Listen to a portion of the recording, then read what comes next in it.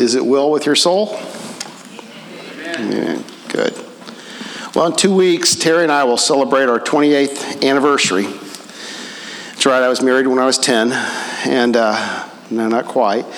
So 2 weeks will be 28 years, and it's been a wonderful 28 years, to be honest. I can't think of a better helpmate that God's blessed me with. But I think back at our engagement, and we weren't engaged a real long time because we were a little bit older, and so she was a little bit desperate to get married. And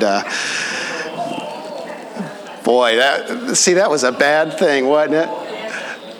We were ready to get married, both of us were, and so it wasn't a real long engagement, and so, but the interesting thing, once we were engaged, and there was a wedding date set, there was all sorts of preparation that went into that. We didn't just sit on our hands, and I see several people in here that are preparing for that. You don't just sit on your hands and do nothing. As a matter of fact, there's a lot of preparation that goes into a wedding. Hopefully budgets are beginning to be set. You begin to open bank accounts and do things like that. You find a place you're going to live because most of the time your parents don't want you to live with them.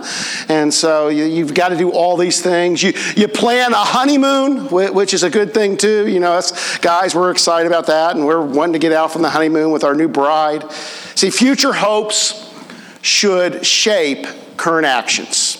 That when we talk about future hopes, it's not a sit on our hand kind of thing and not do anything, but when there's future hopes out there, usually it shapes the activity of today. And so Spencer's getting ready to graduate from high school, and we're making plans for college, and we're trying to figure out if somebody would buy a kidney so we can send him to college, and doing all those things, and taking the ACT, all this preparation, making sure the grades are right, getting as much scholarship as we can, doing all those things. When there's education is the hope of the future, there's things that you do to plan and prepare. It shapes your current actions. Your career. If there's a hope for promotion, you will do things in the present, in the current time, that will help you in the future time. And if you're thinking about retirement, or you have retired, how many is longing anxiously for retirement? I'm curious. Yeah, I see those hands. You make plans for retirement. You do things with your money. You do things with insurance. You do things with your possessions. When we're planning for family, there's things that we do that will shape our current actions. And so today we're going to talk about consummation. We're going to talk about the end. And where we've been dealing with communion, we've called communion the sacrament of sanctification, or we haven't, as Rob Staples has in his book. And the ideal that communion is an action that we take that should shape us as the people of God.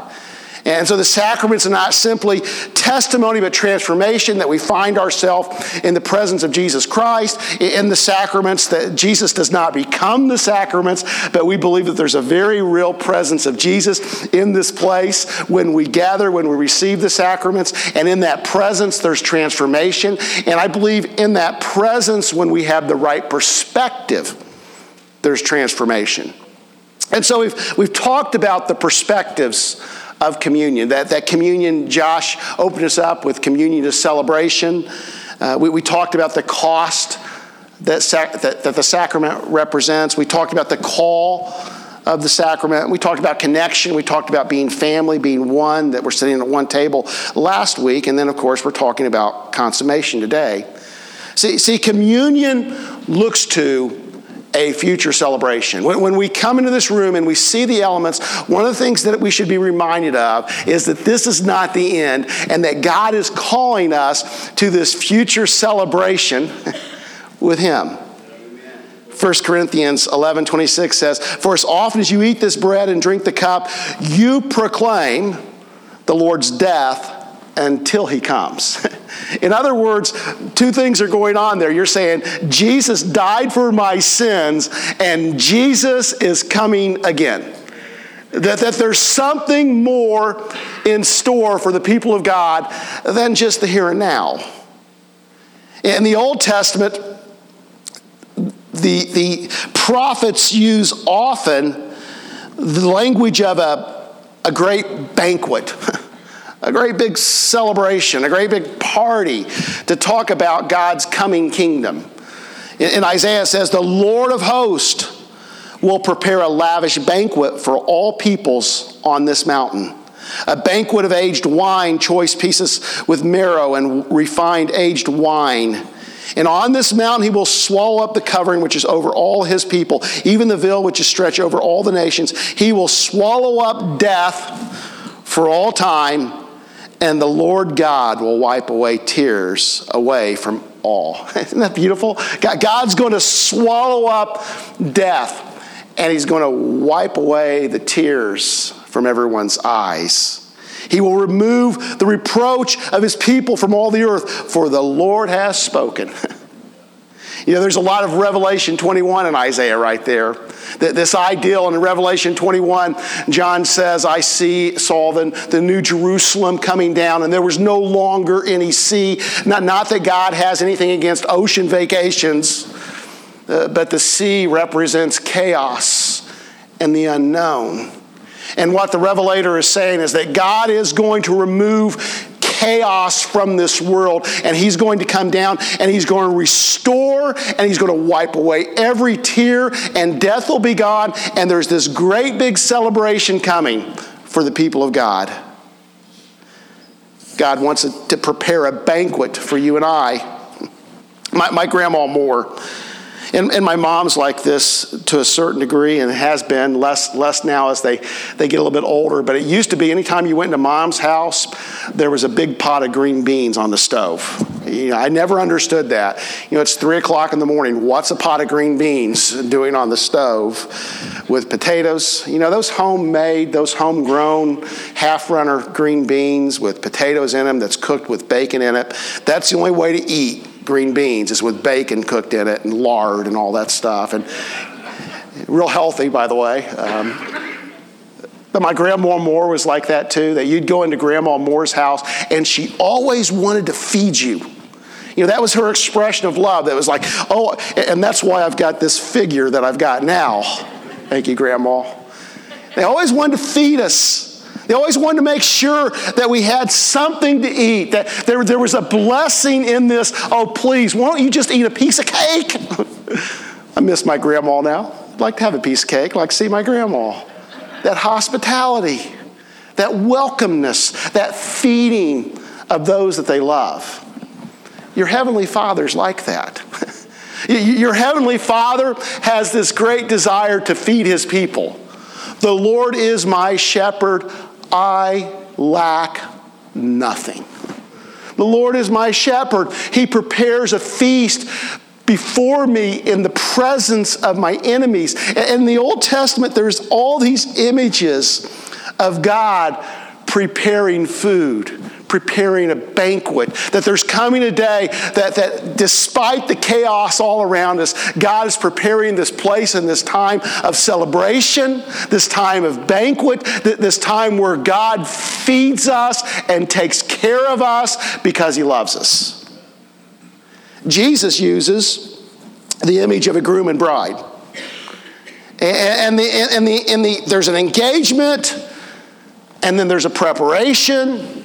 The bridegroom builds a place, and then the bridegroom comes back into town to receive his bride when he's ready with his groomsmen, and there's this great big celebration. And he takes the bride home, and there's the 7 days of honeymoon, and then the 7 days, all the people are all, talk about awkward, right? Nobody else thinks that's awkward. I feel that's pretty awkward.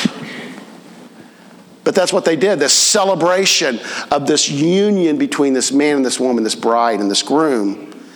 And that's the context of John 14:1-3. Do not let your heart be troubled. Believe in God, believe also in me. In my Father's house are many dwelling places. If it were not so, I would have told you, for I go to prepare a place for you. If I go and prepare a place for you, I will come again and receive you to myself. That's where I am, there you may be also.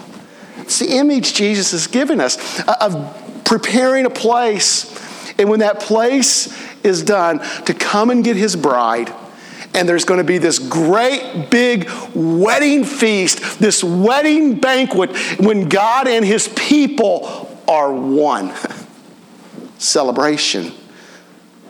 Josh talked about that in the first service that we talked about this. But we are living in the already not yet kingdom. When I say the already not yet kingdom, what I'm acknowledging is that God's kingdom has been inaugurated. When Jesus died on that cross, when Jesus rose from that dead, God's kingdom is possible for his people in the here and now. God can have rule and reign in your life because of what Jesus has done. But we acknowledge we live in a broken world. And so there's places where people run far from God and they fight with God. And we have chaos and we have destruction and we have hate and we have anger and we have sickness and we have death. We live in the already not kingdom. So how do we live with this hope? How do we live in the already not yet? You ever go to a restaurant? Anybody in here ever been to a restaurant? Okay. 4 people. I'm like, who's all breathing? Raise your hand. Okay, there's about 20%. That's good. That's good. You go to a restaurant and they give you the buzzer of shame and you sit and you wait and you wait and you wait. And that's called passive waiting, right? You know, when you get to the restaurant, while you're waiting to go to the table or have a table, you don't go back in the kitchen and start, well, I'll help you start getting my meal together, right? I hope you don't do that. You know, let me cut the steak for you and I'll get it ready. And no, you sit in a waiting room and you wait. It's different than waiting for a wedding. You know, when you're waiting for a wedding, or you're waiting for college, or you're waiting in your career, there's preparation that goes on. And see, we are not waiting for a kingdom like we're waiting for a table, but we are growing in our waiting. That in our waiting, in our anticipation, God is growing us. He's maturing us. He's changing us. He's transforming us. And for this to happen, we need to have a shift in our perspective. And I believe it's a shift that when we see communion and we consider this final hope, it's an easy shift to make. I think we need a shift in our perspective of God. God wants to be with us. God is not hiding from you and I. This isn't a cosmic game of hide and seek, where God is trying to hide. You know, oh, they're going to catch me, and God's ducking and bobbing and weaving because He doesn't want to meet with you. God desperately wants to be with His people. And so we begin with this understanding that God's desire is not to hide Himself from you and not that you're not experiencing Him, but God's greatest desire is that you sense His presence and you know Him and understand that He is preparing a place for you. I was listening to Judah Smith this week. I love Judah Smith because Judah yells just about as much as I do. And Judah Smith was talking about this idea of God not hiding from His people. And he said this. He said, instead of having a 30-day fast, why don't we have a 30-day eat and celebrate the God that wants to be with us? I'm all for a 30-day eat. Anybody with me there? To celebrate this God that has said, you are invited and I am preparing a place for you. I have done everything that I can to connect you with me, that I will give you my Spirit. You understand, Theologically, there's this whole ideal of the dark night of the soul, St. John of the Cross. And I understand that there's times where God doesn't feel as close as others. But I firmly believe that when you have that going on in your life, if that is from God, it's not that God is hiding, it's God's drawing. That God is preparing something within us that is more open for His presence. That's not a sign that God doesn't care, but it's showing us that God wants us to draw even closer.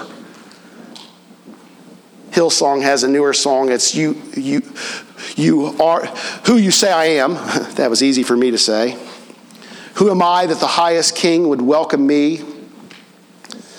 I was lost, but He brought me in. Oh, His love for me. I am chosen, not forsaken. I am who you say I am. You are for me, not against me. I am who you say I am. Can you say that with me? God is for me, not against me. God is for me, not against me. You don't take anything home but that. God is for you. You have been invited to His table, to His presence, and this is something that you run towards. We should be running full force towards God. This future hope gives us a different glimpse of our circumstances. That when we see these elements and we consider that there's a table being prepared for us, but this represents that there's more than what we see, our circumstances shift. We recognize that God wins. Can you say that with me? God wins. I read the end of the book. God wins. Cancer will not win. God wins. Death will not win. God wins. Injustice will not win. God wins. Addiction will not win. God wins. Hate will not win. God wins. Sin will not win. God wins. We're people of hope. Even in the midst of dark circumstances. I've been watching Thad and Sarah as they went through this, and Sarah's expecting again. We're all praying for Thad and Sarah. We're how many months? 5 months. So keep Sarah and Thad in your prayers. But they went through some tough times. And I'll be honest, it's been extreme pain for them and for their pastor. Because I want to be a person that has answers. And can I tell you, sometimes I don't have answers. All I can do is cry too. And I've been watching Sarah's post, and I love her post because they're so honest. And I got her permission to do this. And as I see Sarah and Thad, I see Dave and Nicole, they're going through some of the same stuff. You have people in your church. You realize you have people in your church that are going through some very dark, difficult days. That they need a pat on the back, they need a hug, that they need prayers of encouragement. Not that we have all the answers, because we don't. But we do know who's faithful and true. And how these things work out. But Sarah posted, I think it was the Christmas after the boys passed. Merry Christmas from our little family to yours. We miss 2 very special little boys an awful lot on this Christmas day. Instead of holding Otto and Oliver in front of the tree for our first Christmas as a family of 4, Thad and I hold their stockings and focus intently on the fact that they are with Jesus. The very baby that came into the world to save it now holds my 2 babies when I cannot. Though Thad is convinced that they are now 30 and 40 not being held. Okay, Thad, I don't know, but we'll let you have that.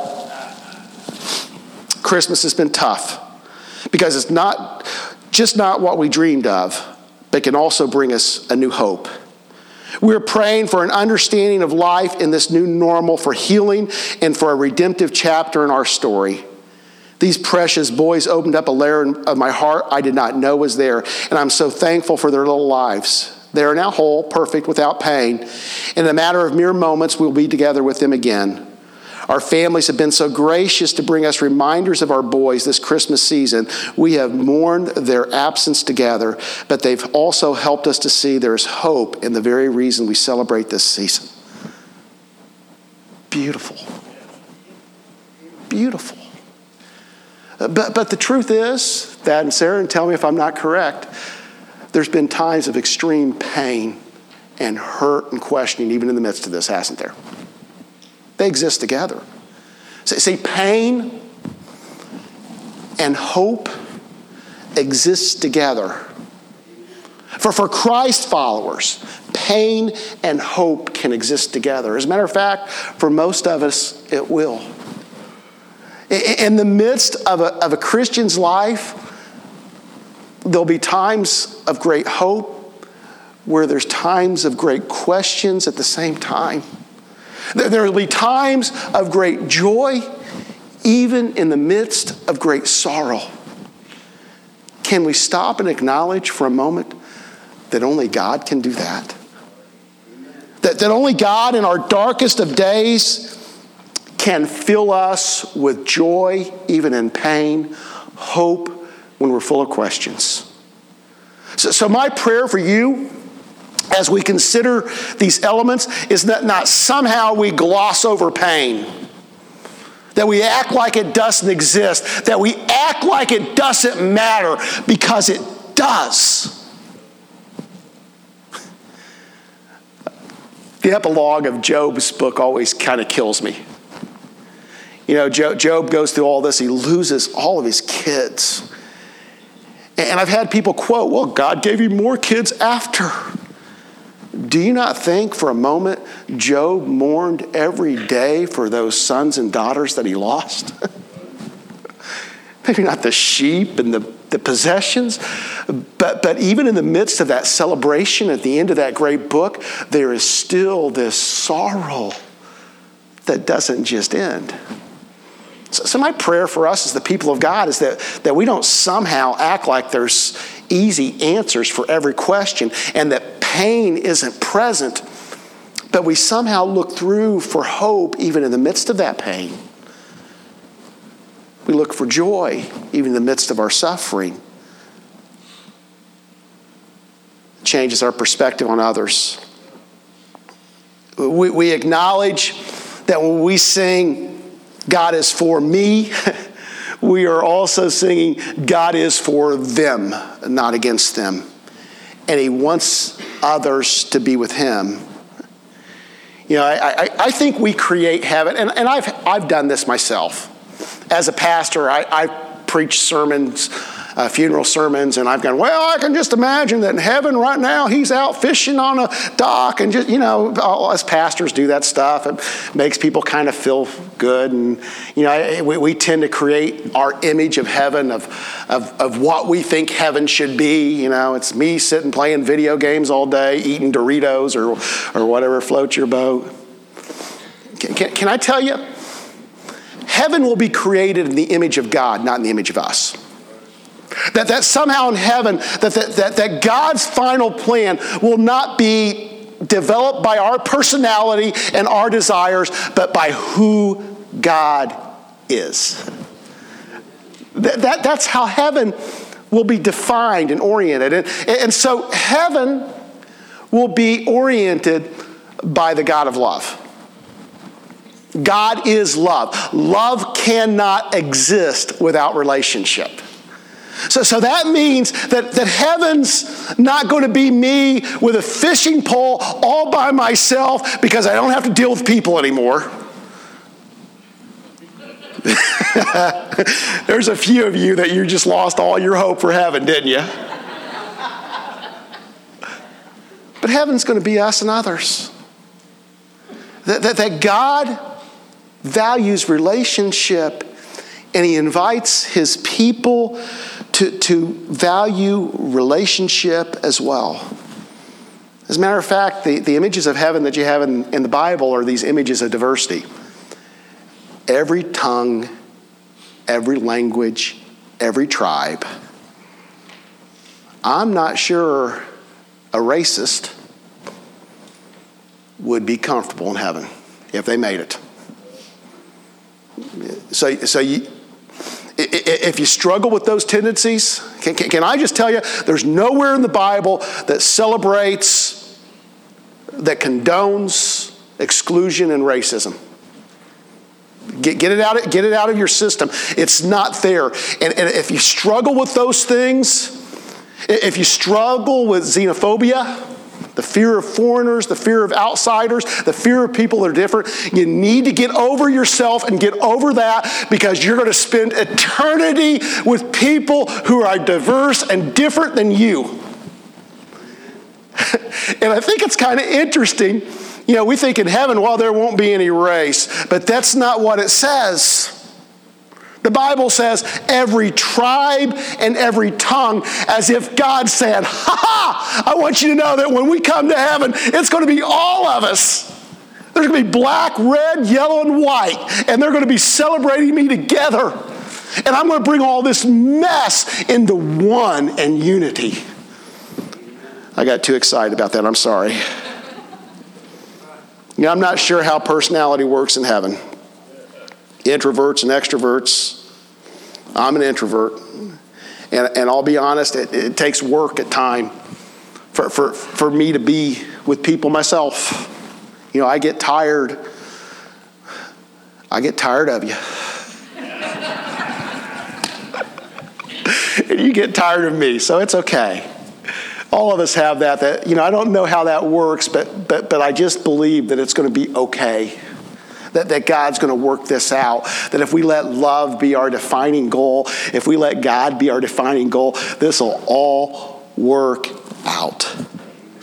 If you want to enjoy heaven, you better start living towards relationships now. The people of God, Yoder says this, the people of God are called to be today what the world is called to be ultimately. That as the people of God, God wants his church to reflect heaven. God wants his church to reflect what's to be.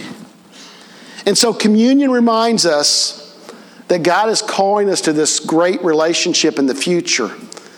And he's training us in this place to live in the midst of people and with people and for people. If we want to enjoy heaven, we best learn to enjoy others.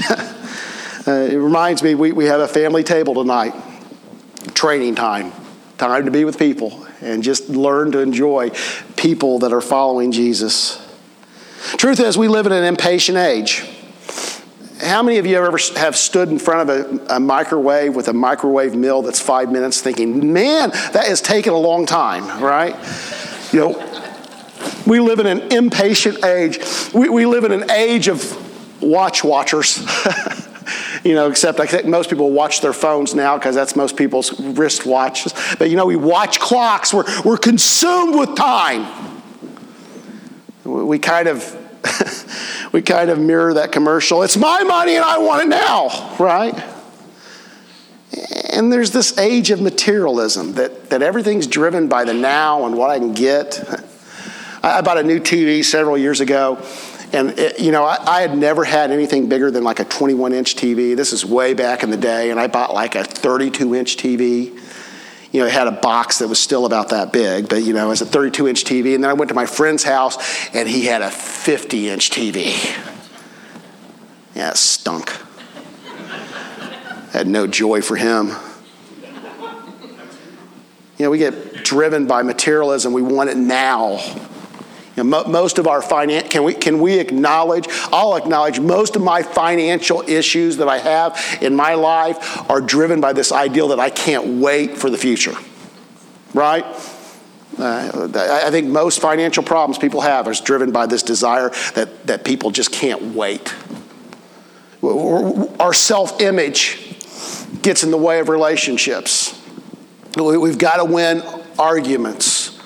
We've got to be proven right. And if we situate ourselves in the future with the fullness of our hope, I believe it helps us with this drive towards materialism, this drive towards impatience, this having to be proven right. What would happen if we let go of the urgency of winning the now and fully trusted the God who makes all things new? What would happen? I'm going to ask Amy to come, and she's going to sing while we receive communion. as we come to these elements that represents this future hope? What if you let go of some of the need for now for the future? What if you received these elements and you were able to just say, okay, God, I'm going to trust you in this circumstance. I'm going to run towards you. I'm going to run towards others because I believe that's what you've created me to do. What relationship could be healed? Isn't that what it's all about? What relationship could be healed? Very practically, how could your finances be healed? We'll pray. All heads bowed, all eyes closed. We've talked about this, but in this last sermon on communion, confession is good for the soul. Confession brings transformation. And the truth is that many here may be caught with a misunderstanding of God. You've forgotten that God runs towards you. When the prodigal begins to return home, the father sees him from afar and leaves the porch and sprints to the arms of the son. Your heavenly Father runs towards you, not away.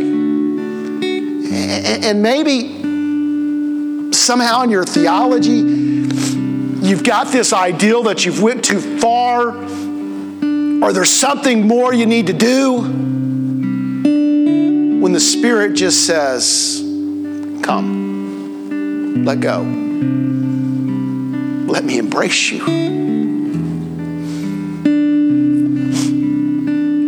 The boys were little. Every once in a while, they wouldn't want to be hugged. We'd try to hug them and they'd push away. Maybe that's where you are. Heavenly Father's trying to embrace you, and you're just kind of holding him off. In this moment, could you just say, Father, here I am. Maybe there's a relationship that God's laid on your heart that you need to make right. Let's pray just a moment together.